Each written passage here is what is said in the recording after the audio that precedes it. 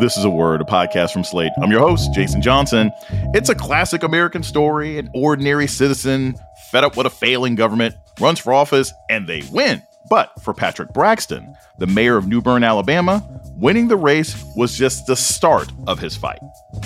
He had been denied access to the town's post office box, bank accounts, financial records. He even said that it got to the point that he had been followed by a drone. The hazards of leading while black in rural America, coming up on A Word with me, Jason Johnson. Stay with us. This episode is brought to you by Shopify.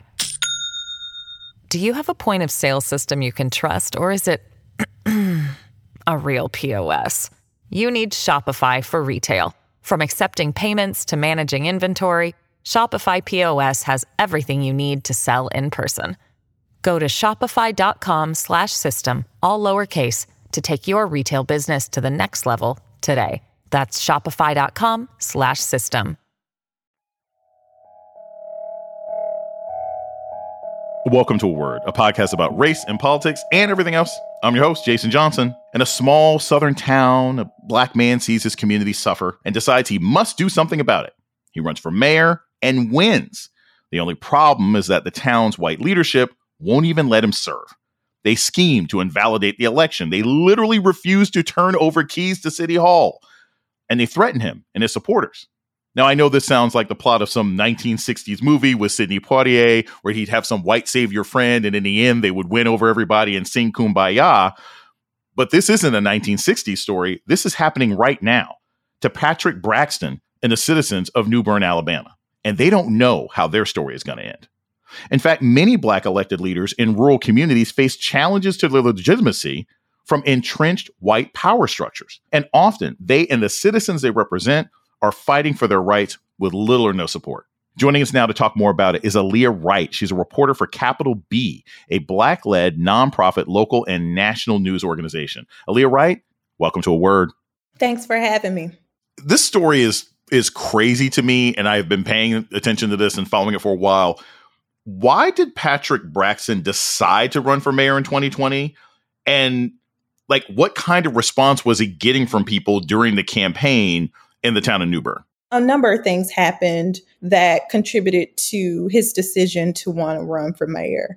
One, over the years, he, along with other residents, had asked the majority white council to, host activities for folks in the town, to hang up flags around town in celebration of holidays, simple things like that just didn't happen. So when the pandemic happened and the federal government sent New Bern, funds to mitigate the risk for, residents to not contract the virus, instead of the council distributing, mask hygiene items to residents, they didn't do that. So Patrick had to travel to a neighboring town just to get supplies and food because of the lack of response by the majority white council. And so at that point, he decided that he was fed up and he wanted to run for mayor to, see some sort of change because nothing was happening. Just for context here, about how big is New Bern? And you say it's a black majority city. What is the black percentage of the voting population? So New Bern, Alabama is super small. It's about a square mile long, and it's a town fewer than 300 people. And it's, predominantly black, about 80% of, black folks in the town. And it's interesting when you mention voting, no one, as long as they can remember, could ever recall an election being had in that town. And when speaking with residents, when I asked them, so how did you know someone was mayor, or how many mayors could you recall? Some folks only could recall 2 mayors previous to the acting mayor, Haywood Woody Stokes, who was in office when Patrick Braxton decided to run. But they also said, oh, you would just ask around and people would be like, hey, such and such is the mayor now. And that was one of the, I think, most significant things that struck me as I, dug into this reporting, is that no one can ever recall an election being had.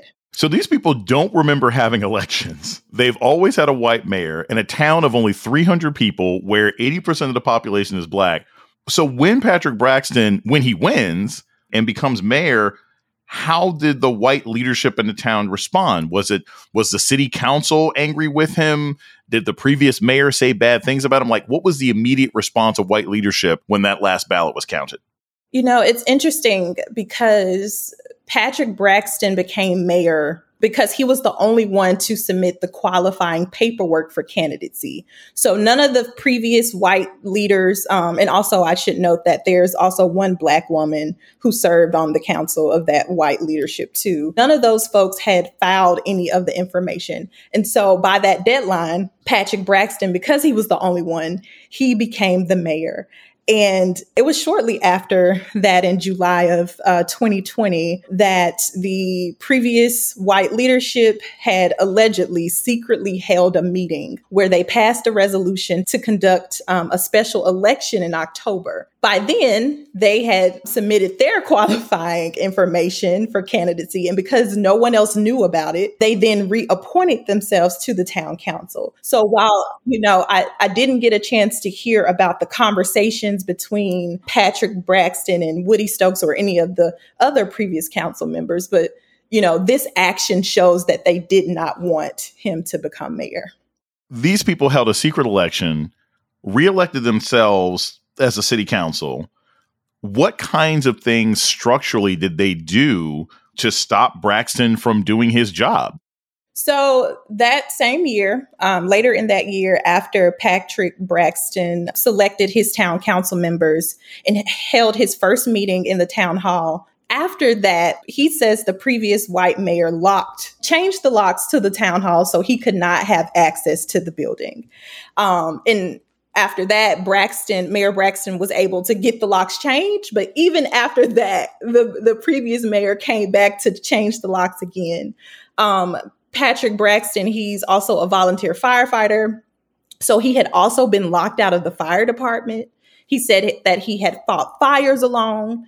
He had been denied access to the town's post office box, bank accounts, financial records. He even said that it got to the point that he had been followed by a drone. He had almost been ran off the road. Even, one of the community activists, LaQuina Lewis, who's based in Selma but does food distribution work in New Bern, she even received hate mail that included death threats and also drawings of her and Braxton being lynched. So although they don't know who committed some of these acts in terms of, the letters or also, who had control of the drone, but these are the things that they've been experiencing. We're going to take a short break. When we come back, more on how democracy is being thwarted in rural Black communities. This is A Word with Jason Johnson. Stay tuned. This is Jason Johnson, host of A Word, Slate's podcast about race and politics and everything else. I want to take a moment to welcome our new listeners. If you've discovered A Word and like what you hear, please subscribe, rate, and review wherever you listen to podcasts. And let us know what you think by writing us at aword@slate.com. Thank you. This episode is brought to you by Shopify. Do you have a point of sale system you can trust, or is it a real POS? You need Shopify for retail. From accepting payments to managing inventory, Shopify POS has everything you need to sell in person. Go to shopify.com/system, all lowercase, to take your retail business to the next level today. That's shopify.com/system.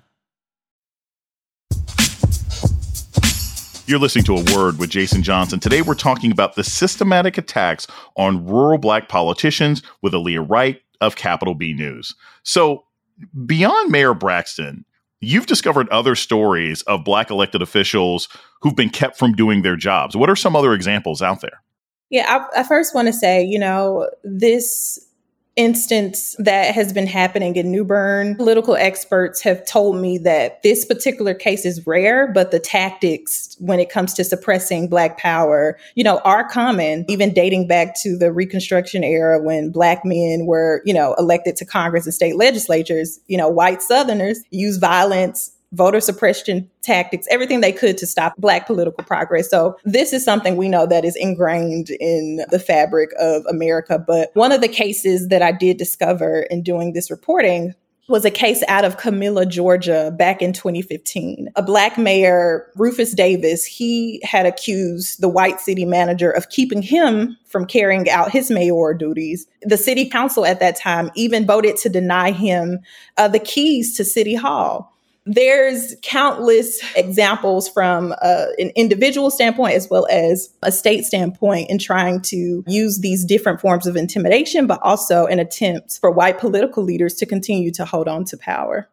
So, Aaliyah, most of our conversation, we've been talking about rural Black mayors and the small towns and the resistance that they're facing from white folks. But we've seen recently that there's almost a general hostility to Black elected officials. We've seen 2 Black Tennessee lawmakers expelled from their jobs. I mean, they're both back in office. We've seen the mayor of Jackson, Mississippi, deal with being undercut by the governor and the rest of the state's white power structure. You look at the mayor of St. Louis, a Black woman, where suddenly standard practices that the mayor is allowed to do with the budget and hiring and firing, suddenly the white city council members have a problem with it. How often do you think this is just the resistance of somebody new coming into office versus just sort of structural racism? Because, some people could argue, hey, it's political. You won, the opposing party runs city council. We don't like you. How much of this do you think is just straight racism? That's a great question. I think just speaking with a number of my sources, when you think about white flight and the lack of disinvestment in these communities and the years of neglect, you can't help but to think and point to the systemic racism. Even when Mayor Lumumba in Jackson for years, as an example, he's asked for state and federal assistance to fix a number of those city infrastructure issues. But he's been met with, a lack of response or no response. Just even this year, Republican Governor Tate Reeves of Mississippi, in his budget bill, he vetoed 15 line items, with a majority of those earmarked to Jackson. When it came to the police department, Jackson Police Department, that department is Black led, and they've been having challenges with staffing, asking for assistance to help recruit and retain some of those folks. Instead of helping that department, Governor Tate Reeves increased the budget for a white led Capitol Police. It's several examples when we think about the water crisis that Jackson has, been experiencing over the last few years. The governor even, publicly declared that the city should look to collect funds from the customers rather than, relying on state and federal aid. It seems that the federal government has to step in order to see some sort of change. One of the things that we notice is that while New Bern is a majority Black town, increasingly many small majority Black towns and even some major cities are becoming less Black because of gentrification, because of housing prices, because of COVID. I'm curious from what you've been reading and researching, looking at these towns, do you think that if any of these major cities start getting white mayors, do you think there will be a substantive change in how a white mayor, as opposed to a Black one, would be able to address constituent concerns? Or do you really think a lot of this resistance to Black political power is just race? Because if the Black mayor says, hey, we need to do something about the water supply, and the governor's like, too bad, I don't want to listen to you. If a white man in that position made the same request, do you think it gets done? Or do you think it's just a general hostility towards cities? That's an interesting question. And I haven't gotten a chance to fully explore that in my reporting. But those are concerns, but also questions that have been brought up by residents in some of these towns. They've said or mentioned, what if we look at the town over that has, a Black mayor, not a Black mayor, a white mayor, but maybe, the population is more diverse. You may have, half white, half Black, but you don't see some of these issues happening there. So I think that will, that's something that definitely needs to be explored more, especially given, what is continuing to happen in 2023.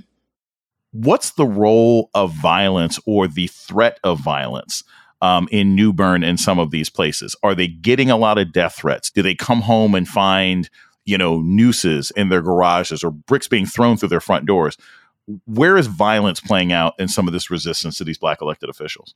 I think folks are trying to use more of, the law use their power in these positions of leadership to try to find ways to, diminish the authority or diminish the voting power of a lot of these Black folks in the town. So while I can't say, it's not happening, which I'm pretty sure it is, I just haven't seen as many cases of, that outright violence happening. We're going to take a short break. When we come back, more about the fight facing Black political leaders in rural America. This is A Word with Jason Johnson. Stay tuned.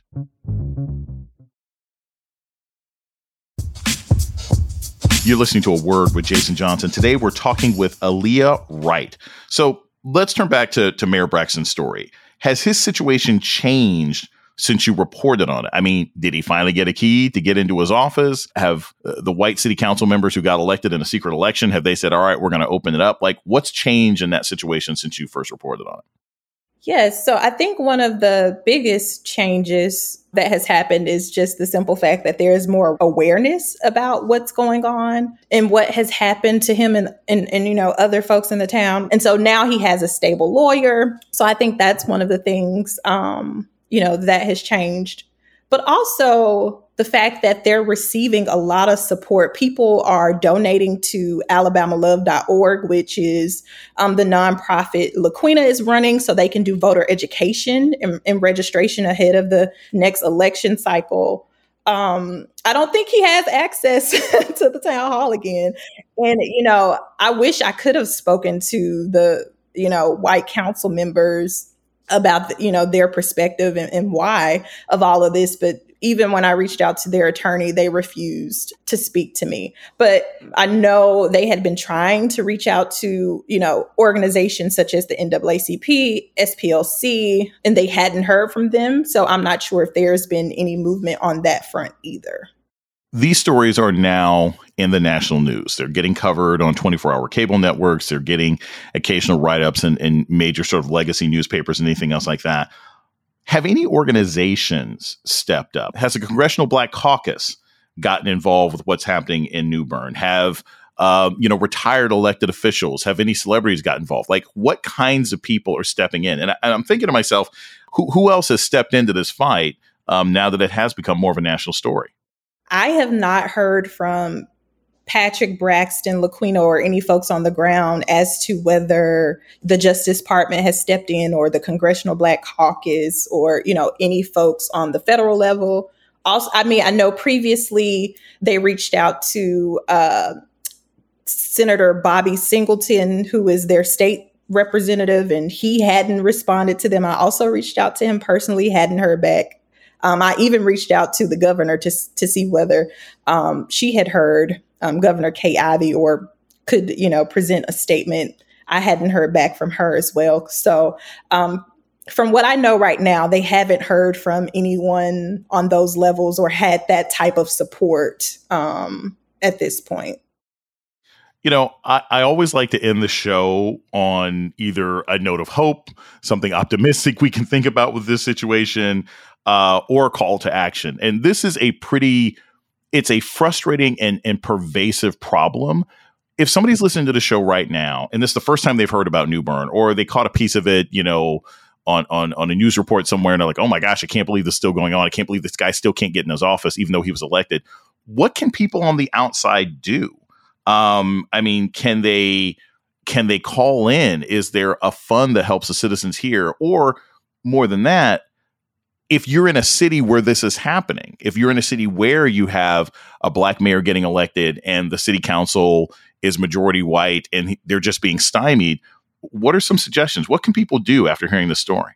Yes. So Mayor Braxton does have a GoFundMe. I mentioned, alabamalove.org, where they're raising money for, those education initiatives. I know they're also raising money for youth programming in New Bern, also more food distribution sites there.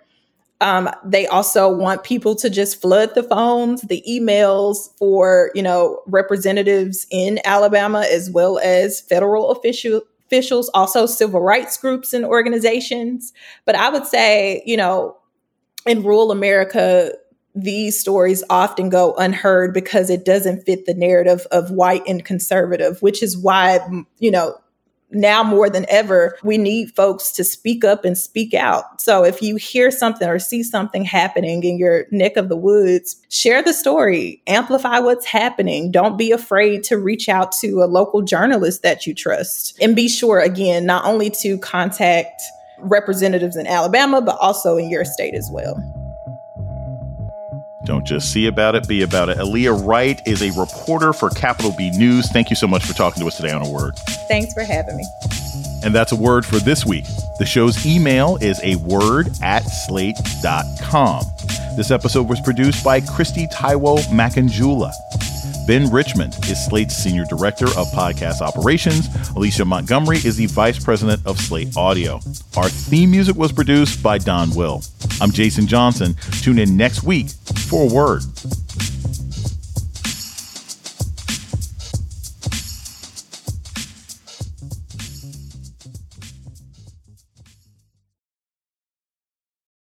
Without the ones like you, who work tirelessly to keep things running, everything would suddenly stop. Hospitals, factories, schools, and power plants, they all depend on you. No matter the weather, emergency, or time of day, you're the ones who get it done. At Grainger, we're here for you with professional-grade industrial supplies. Count on real-time product availability and fast delivery. Call, click Grainger.com, or just stop by. Grainger, for the ones who get it done.